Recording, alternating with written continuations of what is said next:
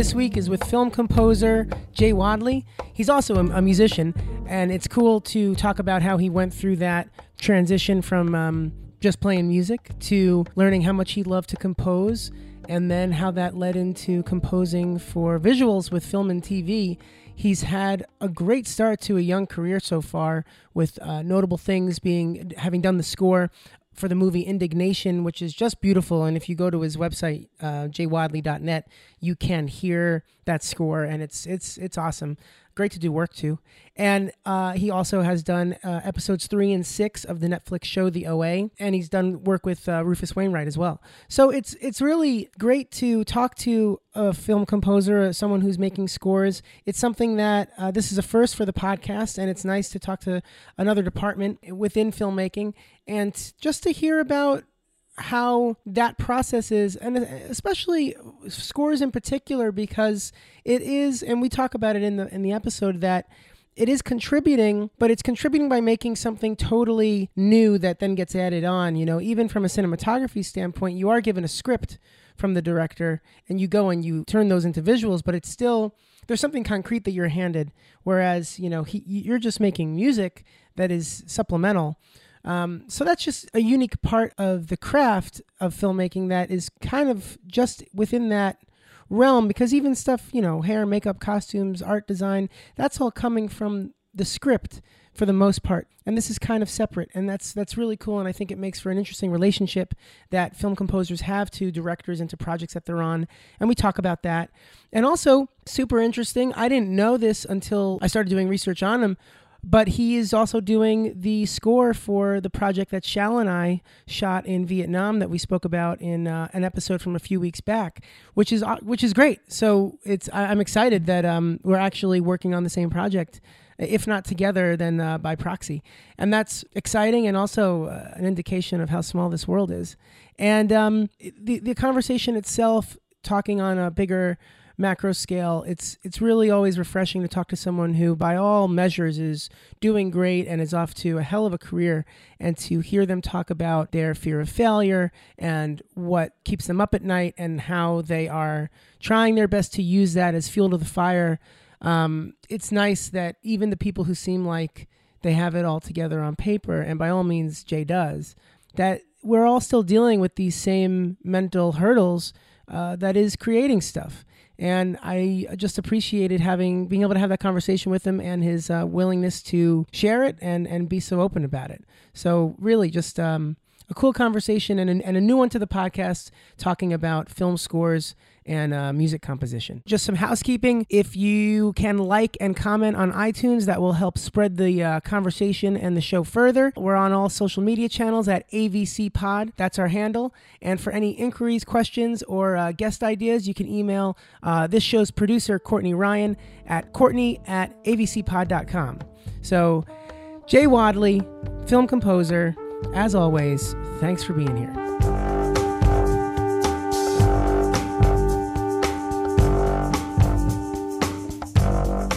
I like talking about things that you're currently working on to start. Something like The Last Fisherman, it's interesting to be sitting with the composer, because I wonder, especially in this early on in the process, how do you even begin to think about how to make something sound and how to make a score like that? Where's your head at now for The Last Fisherman? Well, I'm just now getting started, getting a sense of the visuals. I mean, for me, it's like, I guess I try to get a sense of the tone and space and production style and just overall feel and vibe. And it's a very organic, sort of intuitive process. My background's classical music, so I generally come at it with that type of an ear and approach. But, I've also done 80s electronic music and everything like that. So, pop music, whatever, so yeah. It's like drawing from those different things, I just try to find a palette that seems to work in some type of cohesive or sort of counterpoint even to a film. So just like figuring out what I think will make a good, pairing with what's already there. Because I very much know that, scoring for visual media, it's all about supporting the elements and the narrative and the visuals that are already in place in someone else's vision to a degree. And I actually really enjoy that part of it, is like being a supportive. Yeah, I mean, I was thinking when like preparing to sit down with you that there must be in certain aspects correlations in terms of like the type of prep that I would go through as a cinematographer, and just the idea that I work off of references and trying to figure out how something like this was done in the past and what that did and how that make me feel and what did I like about that, what I didn't. Right. Because for me at least, I guess the instruments might be the tools and what camera or what lenses, what filters. Because I was wondering, where do you even go when you first start thinking about an instrumentation? Right. And how does that come to you? Well, sometimes sometimes a single instrument will actually be the inspiration for the entire sound of a film.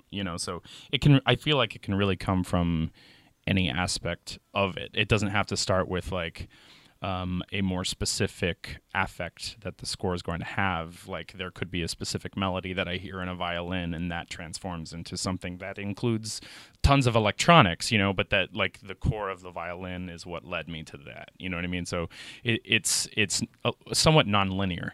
Well, yeah, and that makes me think it's interesting because it's running along.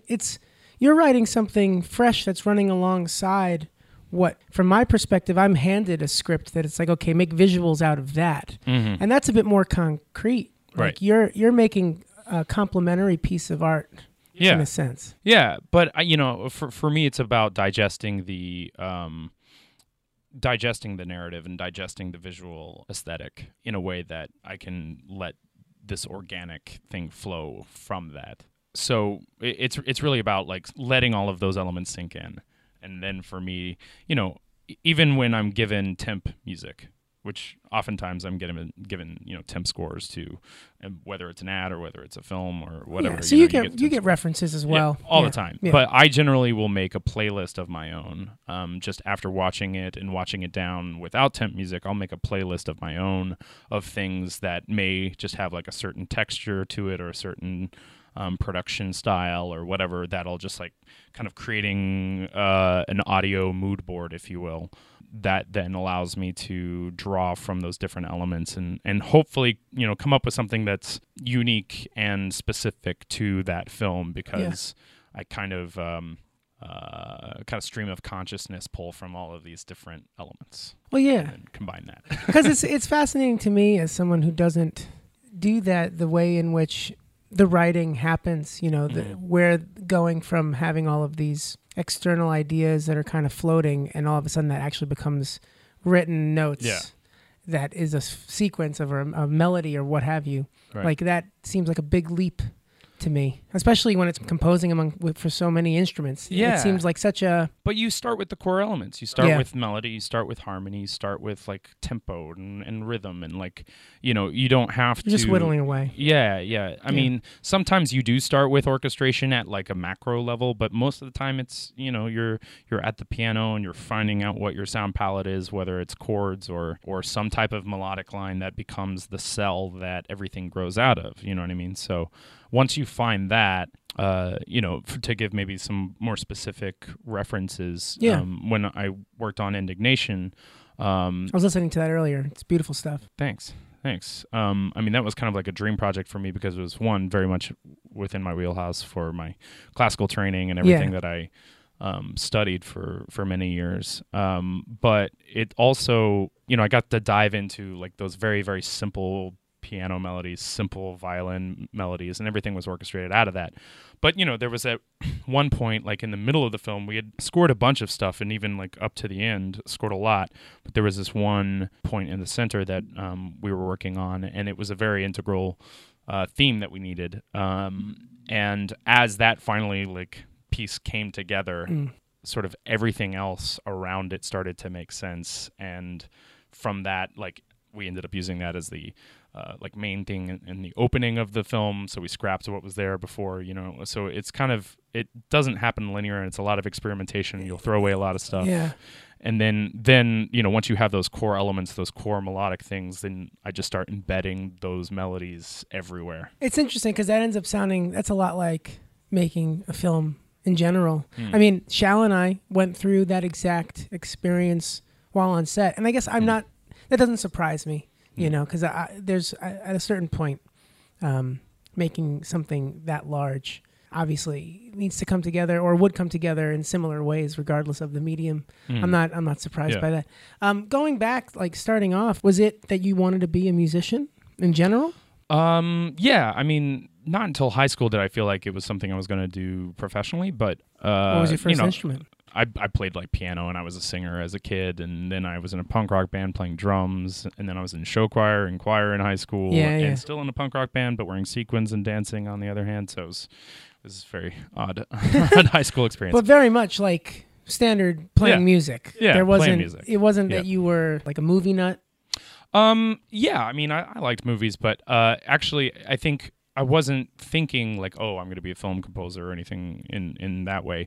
Although I was like, you know, super influenced by Hans Zimmer's scores and stuff like that. Like Gladiator, I was like huge, you know, and then The Red Violin by John Corigliano, I was just blown away by it. But, you know, during high school, I started writing choral music for my choir. And I wrote a piece that was performed in my senior or junior like school talent show or whatever. And I just got such a crazy reception to it. And I was so addicted to it from that moment on. What was addicting about it? Well, I just like worked so hard on this thing that like I've never really like dove into anything like that, you know, in my entire life. I'd never spent that much time just trying to like problem solve and figure something out. You know, I'd never written a choral piece before, so I wrote this piece and like got all my friends together to sing it that were in the choir, got like 60 people or so, and like ran rehearsals, played piano, conducted the thing, and then like performed it.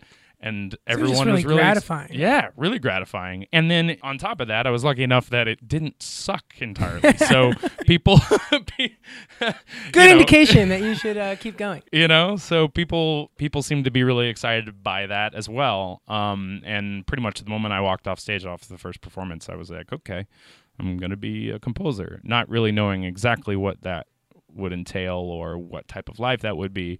What did it mean to you then? Well, I thought, okay, well, I guess I have to go to college for music composition and study that. I was still at this time thinking I would do vocal stuff as well, so like music theater / vocal performance, which I quit about halfway through college and just focused on the composition stuff because that was what I found myself really wanting to spend my time on. Why? I think that there was a certain instability in the performance aspect of it. From a career perspective? From a career perspective, but also super vulnerable, like super vulnerable being up there. Which I honestly now, like later, I'm kind of like, oh, I kind of miss that to some degree. Not entirely, but I did enjoy kind of being behind the scenes and putting something together and then like other people doing it, performing it, or, you know, it ending up being a product that was kind of outside of myself. Yeah. So I thought I was going to just like go to grad school and get a PhD and teach because I was like, okay, well, that's the practical way. It was always like thinking about it in practical means as well. Yeah. And there wasn't like, you weren't envisioning, at least right now, like the career that you've had? I didn't know it was possible. I didn't really have the confidence either to think that I was going to be lucky enough. Really? That it would. Well, if that was the case when you got out, how did you not get in the way of yourself? I mean, after college, I ended up. I guess one thing that did transform me. I had a great undergrad professor who like. Huge. You know, really believed in me. Support like that is so huge. And did give me a sense of confidence, and he brought in some really great composers from around the U.S. to do workshops and stuff, and they seemed to react. You know, every time people react positively to my music, I'm, like, relatively surprised. And that's still like, to this day, I'm kind of like, you know, it's nice to hear. Not to lose that. Yeah, because it's like this outside validation, and I can get really excited about it, and I can think it's, like, the greatest thing ever, but every time I put it in front of somebody, then I hear every flaw. Oh, sure. Every single flaw in it. And I'm like, oh, man, I got to change this whole thing. Oh, yeah. You know? And so that's the super vulnerable part of it, maybe that I was trying to avoid by not being in theater or something like that, making mistakes. I understand that. Going to screenings is not all fun. No. Yeah. It is tough. So he instilled a lot of confidence in me, for sure. And then I applied to grad schools, and I applied to like 8 grad schools, and I ended up getting into Yale for grad school for classical composition. And how many people a year does that take? 5. I was going to say it must not be very big. No, it's pretty small. Hyper competitive as well. Yeah, super competitive, and like there's several. That's a good indication. Yeah, so that was good. So I like sent my portfolio there, and I went and met with, got invited for an interview, and you go through this interview process where you kind of have to like juggle 10 things or something in front of the professors. They just ask you a bunch of history questions and theory questions and make you play stuff on the piano. It's like getting hired at Google. Except like, what is it about the pothole or something? Like just the insanity of the interview. Yes. So it is intense. It's a bit of an intense process. And that was a transformative experience? Yeah. Like I walked out of there not failing it entirely. And they were like excited about the music that I had played for them and the score. And I don't mean the interview. I mean going. Being at Yale. Going. Oh man. Yeah. No, that was like, I mean, my entire world opened up. The type of friends that I had there, the type of things that we talked about, the type of art that was being made, the other composers that were there, one of whom is currently my business partner in this company. So like that it just like completely changed my outlook on life and art in general, I think. But at the same time, I was always like, okay, practical. All right, do I need to go on from this and get a PhD and teach?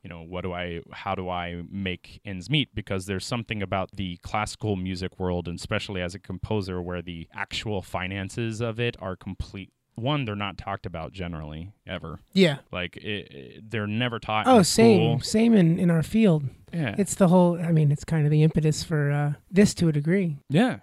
It's crazy, and it doesn't make any sense to me. It's like either people have like these donors who are like funding their lives, because composing kind of enters the realm of fine art slightly in terms of that terms of that type of compensation. Yeah, it's exactly that. It's like, maybe there are people who fund you because they believe in your music, or maybe you are lucky and you win some awards and that pays you a little bit, and then from that you get a bunch of commissions and you're constantly writing. But the economics of classical music has always been like this mystery to me. How do you're viewing that as a reality, and you stick with classical music for anyway? Where did the gumption to do that come from? Well, I mean, I did see some realities. I did kind of, I stuck with it to some degree, but I also departed from it by working into, things that at least were somewhat more transparent with how you could maybe build a business or a career as a musician, because I saw people were paying money for licenses and people were paying composers for film and for television. And I got lucky enough right out of grad school to work under another composer who was out in LA. Yeah. And I was in New Haven still teaching like 1 day a week in the undergrad. And so I was an additional music composer on a Fox show, and I like got firsthand experience, like completely thrown into the deep end where, doing an hour-long drama per week. And was that the first time doing stuff like visually synced? Yep, that was my first job ever doing that. And what was that experience? That must have been a mind-bending thing, especially after doing for the entirety of your life, never doing that. Yeah, I mean, it was something that I had been thinking about and I'd kind of like played around with, but never done on any sort of professional level. Yeah. Or in any sort of capacity where like some larger audience would have seen it. But again, I got really lucky, and the guy who was out in LA, I demoed for him and I sent him some stuff. And the difference in being a classical composer versus a film composer, as a film composer, you're also recording and producing all of the recording and everything and syncing it to picture and making sure, Yeah, there's a lot of technical elements. Yeah. So whether it's recording or whether it's producing stuff that's in the box, so samples, things like producing an orchestra when you don't have a budget for an orchestra, but you're just using your computer to do that. Those were things that I had to learn on the fly, like super, super quickly. And you enjoyed it. Oh, yeah. It's awesome. What was it about it that you liked so much? I think, one, I was turning around a lot of music every week. In contrast to classical music, generally, that's much longer. Like, you'll work on a piece for months and months, and then maybe, like, it's actually been written for the next season, so you hear it next year, or, like, 4 years down the road if it's an opera or something like that. Right. It was the immediacy of creating something, recording something, producing it, sending it out the door, and next week it's on TV on Wednesday at 7. Yeah, I could see that being, like, such a thrill. Yeah, it was really cool. And, like, I would have friends over and we'd watch the episode. Yeah, how awesome was that? It was great. And then I would go right back to writing the next one. You know what I mean? So it was this cyclical thing that was very intense, but super rewarding in that capacity. Did you like the style of music that you had to write for that, or was it more like a job in that sense? No, it was exciting at the time. I think anything, if it stops being challenging, can get a little bit boring for me. But because I'm constantly attracted to working in things that are somewhat outside of my comfort zone. Yeah. And my last 4 films will definitely speak to that. It's been every genre under the sun.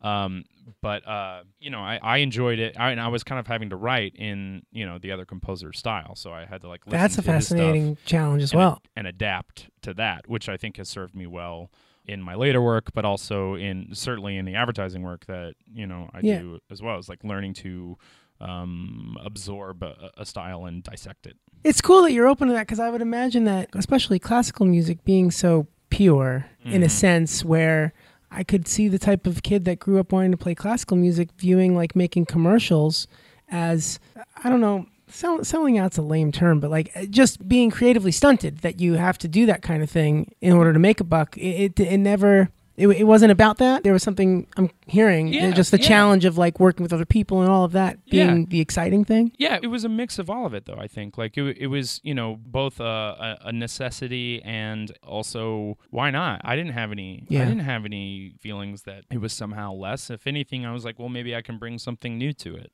Coming from a classical background. So maybe I can make something out of that. I don't know how many at the time, how many people were coming straight out of a classical training and going into working in advertising or. Oh, it's got to have been helpful. Yeah. How could it not? And that's kind of what we became known for, and it worked out, and Trevor worked for Philip Glass for 6 years as a music assistant for him. Unbelievable. That's kind of how we ended up getting into advertising to begin with. So interesting. So while Trevor was working for Philip, I was orchestrating for Rufus Wainwright for a few years on his opera and song cycle and stuff like that. That was kind of how we were making ends meet, and a little TV show assistant thing. Yeah. Well, I was going to say, when you finished up the show, where did it go, and where were you trying to have it go? And were those two, did that align, or? Well, I thought so. The show got picked up for a second season, and I sold everything I own, except for my studio and my bed. And I went traveling for a month with my sister in Europe. And I was like, I'm going to come back to the States. I've got this, network TV show that I'm writing on. I'm moving to L.A., get an apartment out there. You had everything figured out. Had it all figured out. How old were you at this point? Let's see. I graduated my master. I was 25, 26 maybe. Cool. Yeah, is that right? 25. Yeah. Nice. 25. And I thought that was it. And then they replaced the showrunner on the show, and life comes at you quick. Everyone in post, and I find out I'm in Europe. Oh God! Celebrating, having a great time. Yeah. I'm in Europe, just hanging out. I'm like, okay, so I don't have a job, and I don't have an apartment, and or stuff. How'd you handle that? I mean, that must have been. Did it feel like a low point? It was disappointing, but I also knew I had work in New York, and the company had already existed at that point. Trevor was full time with Philip, but I could pick up copying the company already work. existed. Well, how did that start then? Because I wanted to have that come into the story, but I guess whenever it started. It started when we were in grad school. Really? Second year of our master's program. You already knew that you wanted entrepreneurial aspects to be a part of this. Yeah. Why was that? Practicality. Yeah. Gotcha. Just trying to figure out, you come out of grad school with a master's degree in classical composition. It's 2007, 2008 hits. There's so much that goes into that. And I wasn't in a place where I could just go and move to New York and work on my art and not worry about it, and then 10 years later I have a career in art. That wasn't possible for me. So I had to find out okay, how am I going to navigate this? And this is something that Trevor and I had talked about, and we started working together. It was kind of the idea that share contacts, share opportunities, share space, share everything, be a community. What was the initial idea of what you guys were going to be doing? Film and film and television, pretty much. So you knew that in grad school? Yeah, but it was so loose. Yeah. It was so loose. We didn't know like it's evolved so much over the time, because what we thought, we were like, oh, film and television, and that's the way to go, and over time you realize, okay, independent film, that doesn't pay the bills either. However, that's the stuff that, gets you onto other things, and like, stuff that we're really passionate about. And advertising sort of entered in as Trevor was working with Philip. Philip was writing advertisements.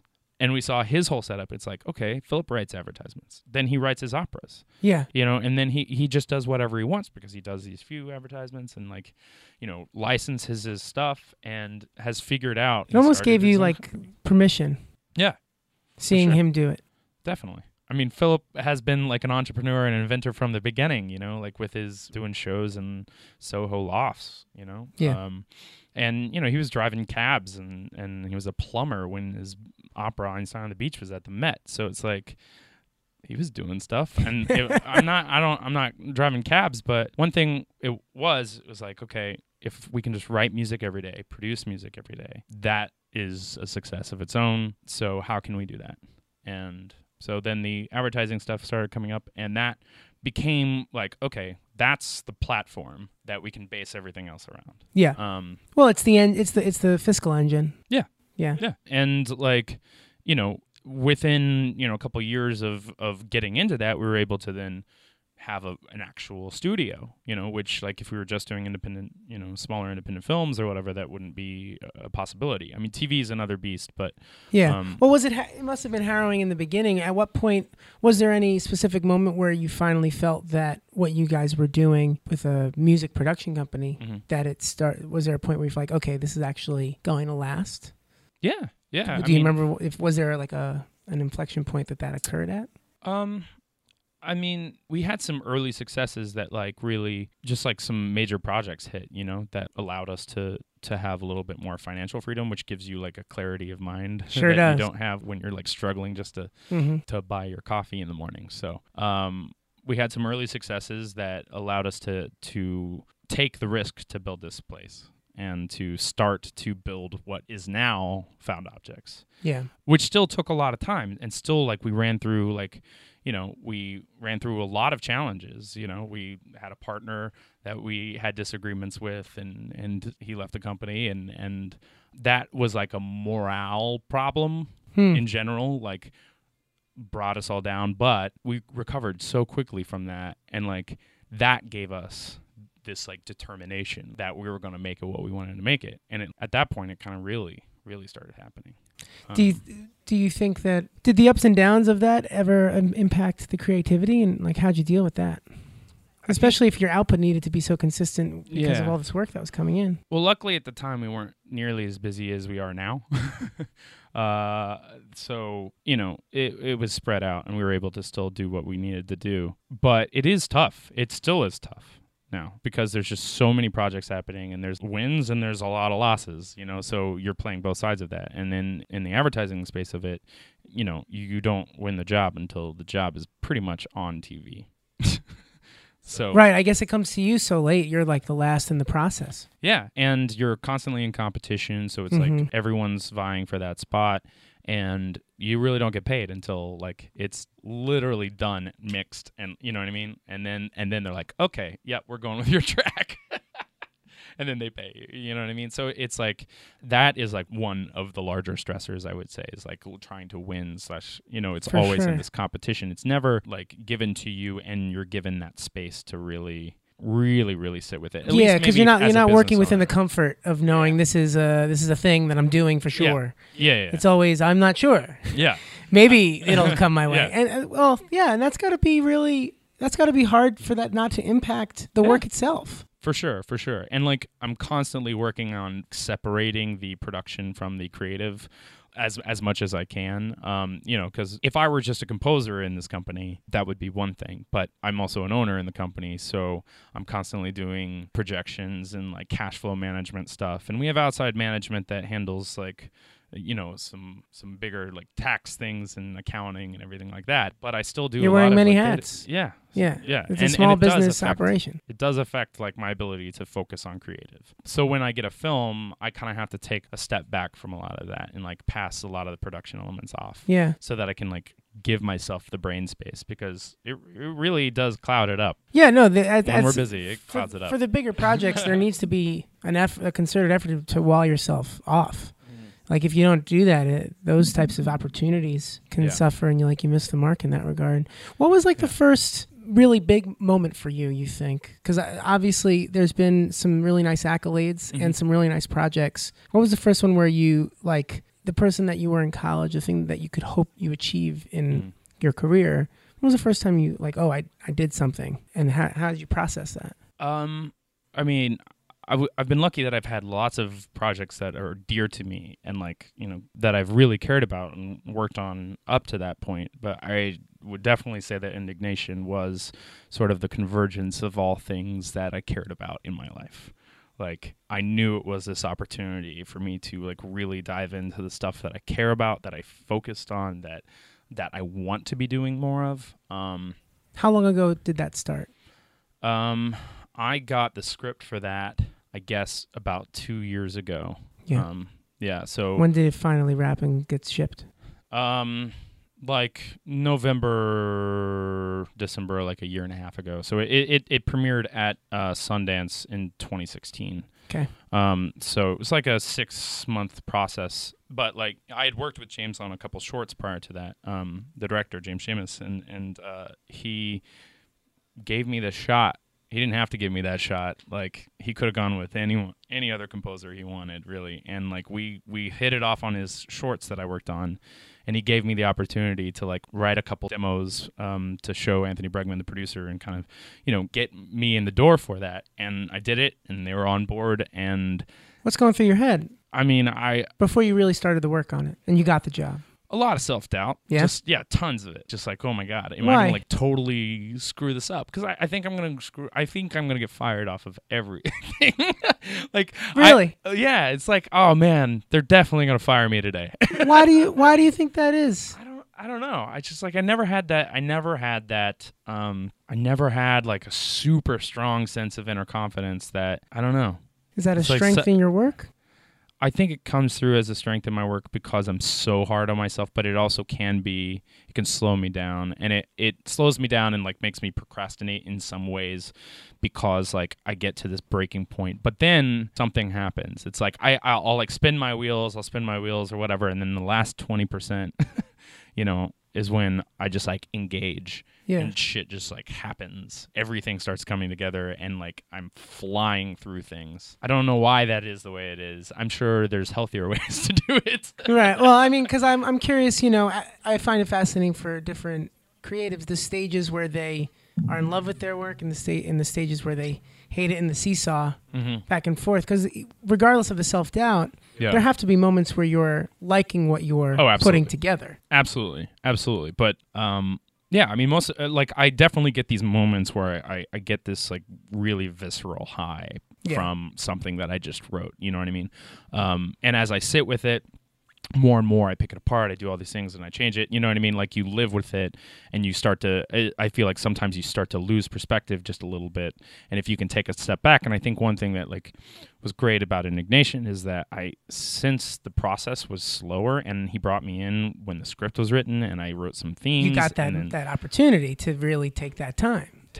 Feel like this is something you're working on, and not like you're fighting for it to the very end. Yeah, the time crunch wasn't there. That is often there, and maybe I'm well suited for those things. That I was going to say, it sounds like that because when you were saying 20%, like the last 20, were you talking about like deadlines helping you in that regard? Yeah, deadlines. Yeah, deadlines definitely like help push me through things for sure, and I think I do perform well in those high pressure situations. I've somehow learned how not to sleep and like just go and work every weekend and like, whatever. And which now it's kind of like when I'm done with something, I have to train myself to get out of that. Otherwise I like lose every sense of perspective in life because I'm literally in, this very room for weeks and months and like don't see other people except my girlfriend if I see my girlfriend. Right. Yeah. So, but it's just because I love what I do, and I want to work hard on it, and I want to be the best I possibly can be, and I'm deathly afraid of failure. Yeah. So that's like that's like a really deep-seated like thing that I think keeps me going. It's like I don't want to fail. Have you? Yeah, And definitely. failed forward? Yeah, I mean, I always learn from things, like from my mistakes, and like failure is I guess relative. What I consider my failures are just kind of like how smoothly a project went, or how you know what I mean. It's like I feel like it's a failure. It's probably not a major failure by any means. I had some setbacks and indignation, like with like parts and scores or something like it's like Things that don't really affect the bottom line of the creative export. Yeah. Like nothing I did like didn't work. In fact, it worked really well. People seemed to like it, and I really loved it, and I felt proud of it at the end of it. You should. You absolutely should. But along the way, it's this whole roller coaster of self-doubt, but then like extreme elation, like when I reach some point of. It's a funny thing because I put myself through that same kind of ringer, and I wonder, because you tell yourself, oh, I need to get better at this, but then there's like that other voice in my head being like, but if this all mellows out, is the magic gone? Yeah, and like that's an internal question. Yeah, is the quality of the result tied to the amount of stress you have while making it, or like that struggle, the like pushing against something? I feel like I actually do work my best when I'm pushing against something. You know what I mean? Can you define what you're pushing against? Whether it's not my own expectations or whether it's someone else's expectations or a deadline or something like that. But if I'm just out in the clear and open and like can do whatever I want, I'll just get lost in a sea of like possibilities that are daunting. Oh, well, yeah. I mean, limitation forges the creative path. Yeah. It has to exist. Yeah. I mean, and I guess that's actually something that I was curious about. And maybe, I'm not sure, you just end up creating you must create your own rules, because it's like, if you're working from the seat of, I'm going to orchestrate an entire thing, meaning every instrument and every possibility. I mean, when you're starting, the list of instruments is a mile long. Yeah, but fortunately in film, budget tends to determine that. So it's like, So it's like, it's the same limitations that like a cinematographer is up against. Yeah. It's like, what budget do I have? It started out, Indignation was going to be a, piano and string quartet and just a handful of instruments in a small studio, and we were going to do it like that, and that was the way it was going to be.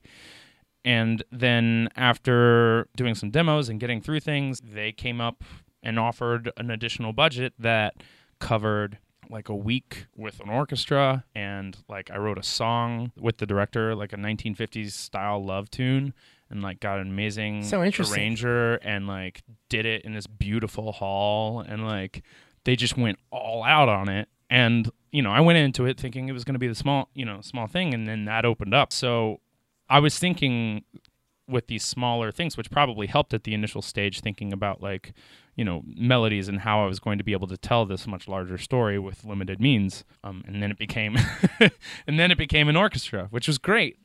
Which was super exciting. It must have been so much fun. Oh, it was incredible. One of the best experiences of my life. And in fact, that writing that song was like... The 1950s song? Yeah.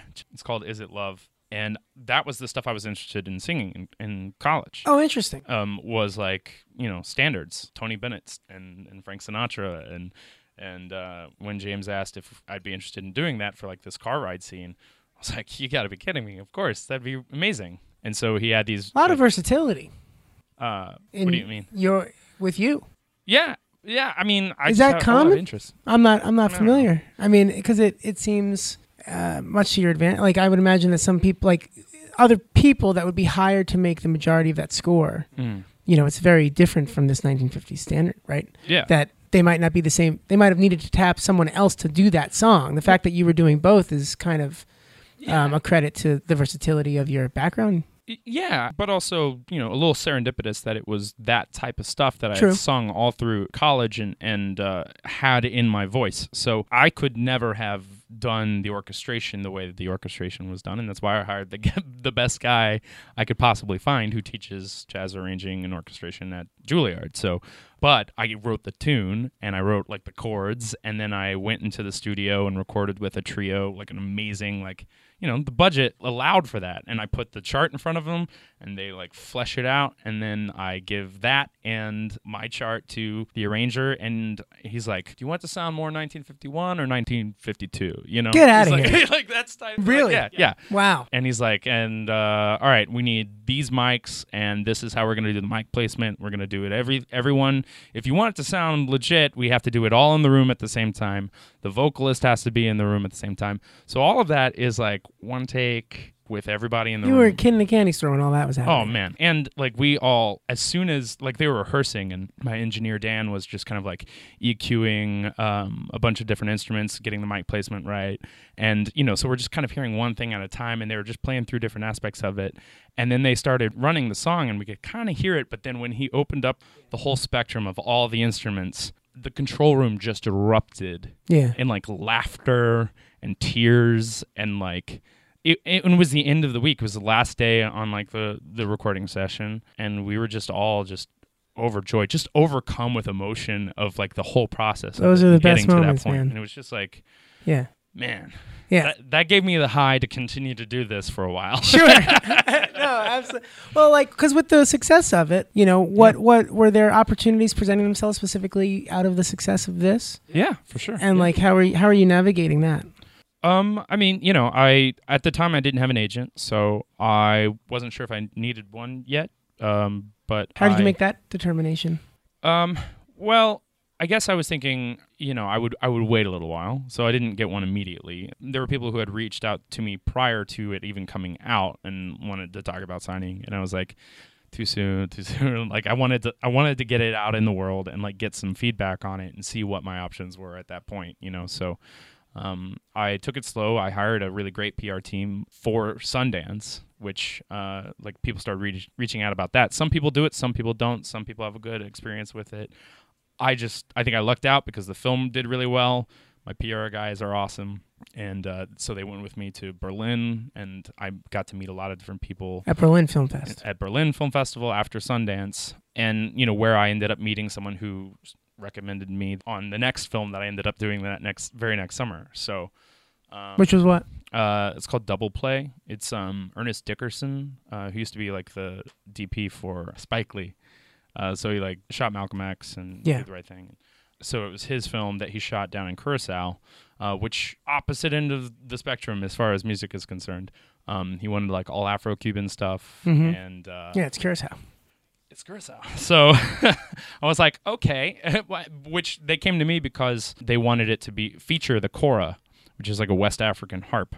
And I had already done a film based in Senegal that was all like kora music. Cool. And I was going to say, where was the correlation? There it goes, though. And I guess you were excited at the absolute 180-degree turn on it. Yeah, I was stoked about it, but I was also like, okay, how the hell am I going to do this at this level? Because it was a very different level of budget of film than the one. Meaning smaller. No. I mean, so the Senegal film was super small budget. Right. It was like no budget. Oh, I see. And then this one was a much larger budget. But I didn't know what my budget was going to be. That doesn't necessarily always. Yeah, it might not get allocated that way. Yeah. And I knew in order for me to do it properly, I'd need to have pretty much what I got at the end of for Indignation, Yeah. Because like I needed to be able to experiment with the kora player in the room, and so we ended up working it out so that I could have the percussionists here, I could have the kora player here, and I was just experimenting in the room with them, recording stuff and just like mixing it on the fly. You think that they gave you that you had that kind of pull because of the success of Indignation, and it kind of set up the credibility that if you're given those assets, you'll handle them. Yeah, that's great. It proved the concept, but I also came to it. I was like, here's my approach to it. If you want straight Afro-Cuban, like I may not be the guy, but I can do this like interesting, where that might meet classical stuff and a more traditional score, and I can fuse those. And you didn't feel daunted by the fact, or maybe if you did, you went along with it anyway. I went along with it. I mean, it was just a challenge to overcome, and everything about composition is just creative problem solving. It's interesting because there's a duality, I think, with you in that, for someone that is worried about like failing all the time, like you're like, well, that doesn't seem like something that I would do, but that sounds interesting, so let's try. And like at the same time, like a fear of failure. Like how does that work itself out? Well, I guess it manifests in a fair amount of anxiety from time to time, but but besides that, I mean, that fear of failure is what makes me push through, and it doesn't stop you. That's for sure. It doesn't, because you're saying yes to something like that. Yeah. Like if I'm not like, I don't know how the hell I'm gonna get this done, then it may not get me excited enough. Right. True. To like do it, Yeah. And yeah, I just love those challenges, and they get me excited, and the newness of it gets me excited. But I'm also like, I do take a fair amount of things that are then like again within my comfort zone, and I can be really me, like as I don't know, I wouldn't want to say really me because I feel like that score turned out very much me. It's just me when I'm doing that. Wheelhouse. Yeah. It's like the things that I've done the most often and are the most comfortable with. You know what I mean? Got to take a few of those just so that I don't have a heart attack. Yeah, no. And I mean, yeah, no, we're talking about the highlights here. Otherwise, we'd be talking about every single thing and we'd be here for 20 hours. No, that's cool. And then like something like, the OA comes along. And I mean, at that point, I guess when you were contacted for something like that, it's impossible to know that what's going to be a big hit and what's going to enter the zeitgeist, really, which I think the OA did. Yeah. But still, either in the moment or in hindsight, I guess you're at a point now where there's a consistency to the level of work. And that must feel great. Like, are you reflecting on that often, or is it something that, every once in a while because you're just too busy? Probably every once in a while because I'm a little busy. Yeah. Like I have a hard time sitting still for too long, which I'm trying to learn how to chill out a little bit. I'm gonna go on vacation in like that'll be good. Few weeks. It's gonna be great. But yeah, it's like I need to like stop and smell the roses from time to time. I had a great experience on that. I mean, that was super exciting, but I did just go straight out of double play right into that. Really? Yeah. But I was super excited, and it like came up really quick, and I kind of came on in the middle of things, so I was only on 2 episodes. Gotcha. It came about because the editor on it dated the lead in Indignation, and he really liked the score, so yeah, he like put it in front of It's nice Brit to know that at any level of production, things are still done in that way. Yeah, it's like people who like other people's work, and I think that's one thing I'm trying to get a little bit better at is like being a little more proactive at reaching out and attacking projects that I'm interested in, not just picking the things that come my way and like taking them or not taking them. Yeah. Well, because I was going to say, what is the focus now? Because I would imagine there also needs to be not like reflection, just to be like, I'm doing great stuff, that's awesome, but more like, okay, if a certain amount of projects I can get now, like what do I want? Yeah. Because it enters into that realm. It's like I've once you've gotten to a certain place, and how are you assessing what that is? Well, I guess I just now I'm definitely paying a lot more attention to what is being put out there in the world, since I'm going to a lot more film festivals and trying to keep up with the production companies that are putting out those films and the style that they have and the things that I'm kind of really interested in doing. And the OA is definitely, one of those. And I feel very lucky that I just happened upon it. Yeah. And I think there, there's I don't know that there's like one thing that I'm going to be able to say, oh, okay, well, this is kind of what I want to do from now on. But I find people that I like collaborating with who make good work. I tend to spend so much time in the studio that most of the people that I collaborate with are also my friends. Like becomes this like community of things, Yeah. So, James and I met through working together, and now James Burns, through working together, and now he's like one of my closest buddies, and I just love everything he does. Yeah. He has such an interesting perspective on life and how he chooses to spend his time in focusing on others and like giving back to other people. Yeah. In a way, by putting them in the spotlight. And I feel like I want to be a part of that as well, because I think he's doing good. You know what I mean? Like but it's also beautiful. Everything he does is gorgeous. So Well, yeah, and- but you're and- at a point where you're being yeah. able to choose. You can make choices based on that stuff yeah, instead of, I don't know, yeah. not having the flexibility and kind of needing to say yes to anything. Yeah. Now I'm like just trying to find stuff that gets me really excited and that I can get really passionate about, regardless of where it ends up. or Yeah, what it and you is. spoke about collaboration. I was curious. I wanted to ask towards the end. What does make for good collaboration between a director and a composer, and what are things that they can do that you really like, and what are things they do that might make it harder for you?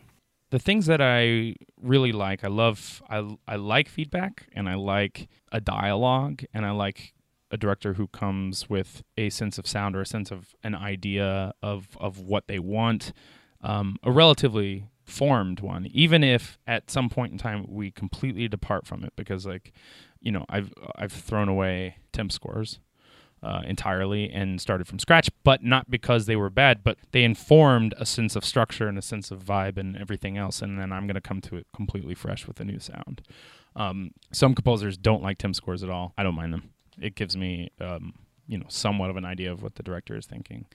I like directors who give feedback. If they're silent and they're like nah, and they're just kind of like, that's good, I like it, I'm kind of like, but what? Yeah. But I always feel like maybe there should be a but. I don't know, because I like them to challenge me and challenge my reasoning for doing what I did. Yeah, make you stand up for it, or if Yeah. you can't, realize what needs to change. Exactly. Mm-hmm. And why it's not working. Yeah. And James Shamus was really great about, testing me and being very specific about what he wanted about like the types of thematic development and content that he wanted, and if it wasn't there, he didn't want filler. He like, where's the theme? What are we doing here? And why are we doing it? Why is this cue here? If it doesn't need to be here, then we need to throw it out. He hates like scores that are just painted with a broad brush. It's interesting. It's funny. The same arguments are made in cinematography in terms of like, is that motivated and is it not? And are we just doing it because it looks pretty? Because that's cool, but it doesn't belong here. Exactly. Yeah. Exactly. And so you end up killing some babies, but it's a necessary process, and I don't. Ultimately, I'm happy as long as it's the best product that can actually be when it's finished. It's the best thing it can be. And I'll sacrifice my own ego, my own things if I have to. If they're not right, they're not right. I'm there to serve the film, you know. And I like directors that are in line with that, but also That's will the ultimate stand up for that. collaboration. Yeah. That's collaboration defined. Yeah. But like getting into the specifics, like telling me that there needs to be a C major chord there is not helpful. Gotcha. That's not really. Let's talk about the arc. I mean, really, it's just like it's about narrative and being on the same wavelength with what the goal of the film is. Yeah. What the goal of every moment and motivation behind that is, because like I should be there to either just like entirely stay out of the way, or maybe lend something or color something in a way that brings to light some emotion beneath it that wouldn't have been apparent without it. You know what I mean? But it's got to be subtle, and it's got to make itself not too known. You can on occasion, but most of the time you want to man. just be there coloring things. Yeah. Well, I've really enjoyed the conversation. It's been great to hear the background and also how you work. It's super cool. You're the first music composer that I've spoken to on the podcast. Really? Yeah, so cool. There was a lot of things that I was just so curious about. And also super cool that you're doing The Last Fisherman. Yeah. And like I'm I stoked. can't wait to hear what you do with it. Yeah, I'm gotta get my playlist going. There you go. Well, thanks so much, man. Really appreciate it. Yeah, thank you for having me. This has been great.